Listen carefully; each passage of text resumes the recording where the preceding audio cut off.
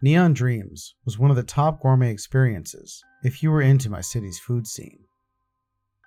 It had this crazy modern theming with LED lighting that just seemed irresistible to me for some reason. Plus, there were rumors the building was haunted. So one night my curiosity got the best of me, and I decided to check it out with my friend Mark. The place resembled some kind of futuristic space station, like you would see in Star Trek or something, with lights flashing in these synchronized patterns across the floor. The craziest thing was that all surfaces seemed to be digitized, with these LED lines shooting across the walls and tables. It was like the game Snake was being played everywhere you looked. After we sat down at one point, I was looking at the menu, and a green LED light trail made its way up onto the table, and then began to create a design on the table's surface. My friend Mark looked up at me as it surged back and forth in front of my menu, as if the light had chosen me for something. Then as I turned away from it, the light seemed to stop paying attention to us. That was weird. I wonder how it knows you stopped looking at it. Mark commented curiously. I guess there's cameras or something? Maybe the whole place is interactive somehow. Damn, that's awesome, Mark whispered. I gazed around at the rest of the restaurant, thinking about how every angle of me might be being viewed by someone. Mark nodded his head as he looked back down at his menu. At one point during the futuristic meal of unique tapas and cocktails, I found myself needing to use the restroom. So I left the crowded main dining area and ventured down a hall where the bathrooms were. Across the hall from the restrooms was some kind of maintenance worker, posing a basic unmarked white door. He then got a call on his radio, and his eyes shot open. It's flooding again, really? One sec. He took off in the opposite direction of me.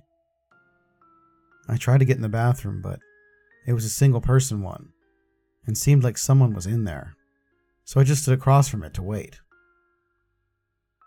Suddenly, one of those weird green lights came down the hallway towards me, and then began flashing as it formed into an arrow, pointing towards the door the maintenance guy had just left from. I looked over and noticed that the maintenance guy had left it slightly open. Curiosity getting the best of me, I peeked my head inside. The atmosphere shifted dramatically. No pulsating beats, no flashing lights. Just pitch darkness and a sliver of moonlight peering through a small skylight. That's when I saw them. 5 mostly burned up 80s animatronics, standing there on a stage. One of them, a bear, had a broken banjo that just sadly hung from one of his hands. As I was about to turn back, feeling a mix of nostalgia and unease, I heard a tune. The animatronic suddenly jerked into motion and looked over at me. The lines of light came into the room and began rotating around the figures as if it was being controlled by them. I looked over at a control panel that seemed to have gone with the original show. And strangely, the wires from it had somehow fused into the floor. Those lines of light would come and go from the point where it had fused, repeatedly, creating a pulsating light show. I heard whispers, murmuring softly at first, then growing louder and more urgent, coming from a pair of speakers above. Join us at Showbiz Pizza. It all clicked in that instant. My friend Mark was a bit of a history nerd, and he had told me stories about an old family entertainment place that had shut down after a horrifying fire. Some employees were apparently trapped and met a gruesome end among malfunctioning animatronics. My mind blown, I headed back to the dining area. I found Mark and immediately told him everything. As he connected the dots, he confirmed that Neon Dreams was actually built among the ruins of a mostly burned up old Showbiz pizza place building. I looked at Mark and he gave me a nod, as if we both knew what to do. We slipped past the servers and ventured back into the storage room. Once again, the animatronics were in their dormant state. Mark started examining the faded posters and old trinkets scattered around. I focused on the animatronics and cautiously approached the bear holding a banjo. With a trembling hand, I touched its furry face. The moment I made contact, the room began to light up with those trails of colorful light. The animatronics began this grotesque version of their original show, their burnt-up limbs jolting about as they played a sorrowful melody that seemed to capture years of torment and solitude. And then from those speakers were the words,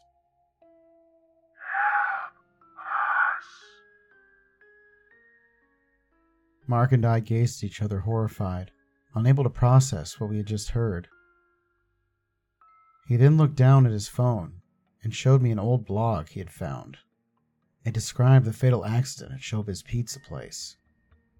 5 names were highlighted, employees who had suffered in the tragedy. The animatronics, now silent and still, seemed to stare at us with a newfound intensity.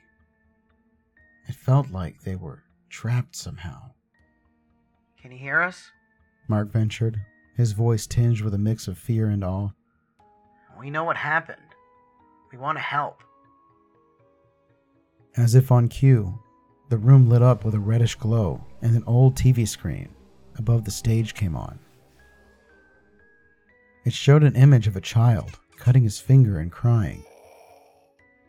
Then other children running around in this old footage of Showbiz Pizza. We knew they were trying to communicate with us. We just didn't know what they were trying to say. I looked at Mark, who seemed to share my sense of urgency. We needed to do something more. But what? We spent the next few days diving into websites, searching for any information that might help figure out what to do. Mark even managed to interview a former Showbiz Pizza Place employee, now in his 70s, who reluctantly shared his knowledge of a ritual from the original venue. Apparently, a big part of Showbiz Pizza Place was the closing ceremony, a tune the animatronics would perform that symbolized the end of the day's joy and the promise of a new dawn. He suspected that maybe the tragic fire damaged the animatronics and they weren't able to finish the ceremony. Armed with this information, we returned to Neon Dreams late one night, sneaking past the last of the patrons and disappearing down the corridor leading to that haunting room. We felt a shiver run down our spines as we pushed open the door, but we were determined. Mark had managed to locate an old banjo that was similar to the one held by the lead animatronic bear. With a sense of purpose, I took it and replaced the tattered, dust-covered banjo the bear was holding with this new one. Then Mark pulled out a small speaker and began to play the ceremonial closing tune from his phone. As the melody filled the room, the animatronics just stayed silent. It's not working, I yelled, frustrated. Suddenly, Mark's eyes lit up as if he had one of his classic crazy ideas. He took out his keys, and with a sharp bottle opener, he made a small cut in his finger. What are you doing? I yelled. Maybe it needs some kind of life force, like it was showing us in the footage. Mark dripped a drop of his blood onto the guitar, and suddenly the bear jerked to life. But his movement this time was different, along with the rest of the band. There was a grace to them, as if they were savoring this final performance. When the tune reached its end, the figures stood still for a moment. Maybe that was it. I think we did it, Mark said triumphantly. At that moment, the room suddenly lit up a crimson red. The light trails began to rotate around us like we had been selected for something. We stood there in awe as all the animatronics turned towards us and began to laugh. I then realized the tragic mistake we had made. The lights flashed off as I heard Mark yelp from beside me. When they came back, he was gone, and the animatronics were turned off again. Mark! I yelled, searching for him throughout the room. The animatronics remained silent and motionless. That was when I started beating them with a metal rod that was leaning against the wall. All of a sudden, the kitchen staff came in the room, and 2 large men grabbed me and began to drag me out, the animatronics still not moving. Until just before the door closed behind me, the bear powered on and turned facing us. Something about the look he gave me, I could tell. It was him. It was Mark behind those eyes.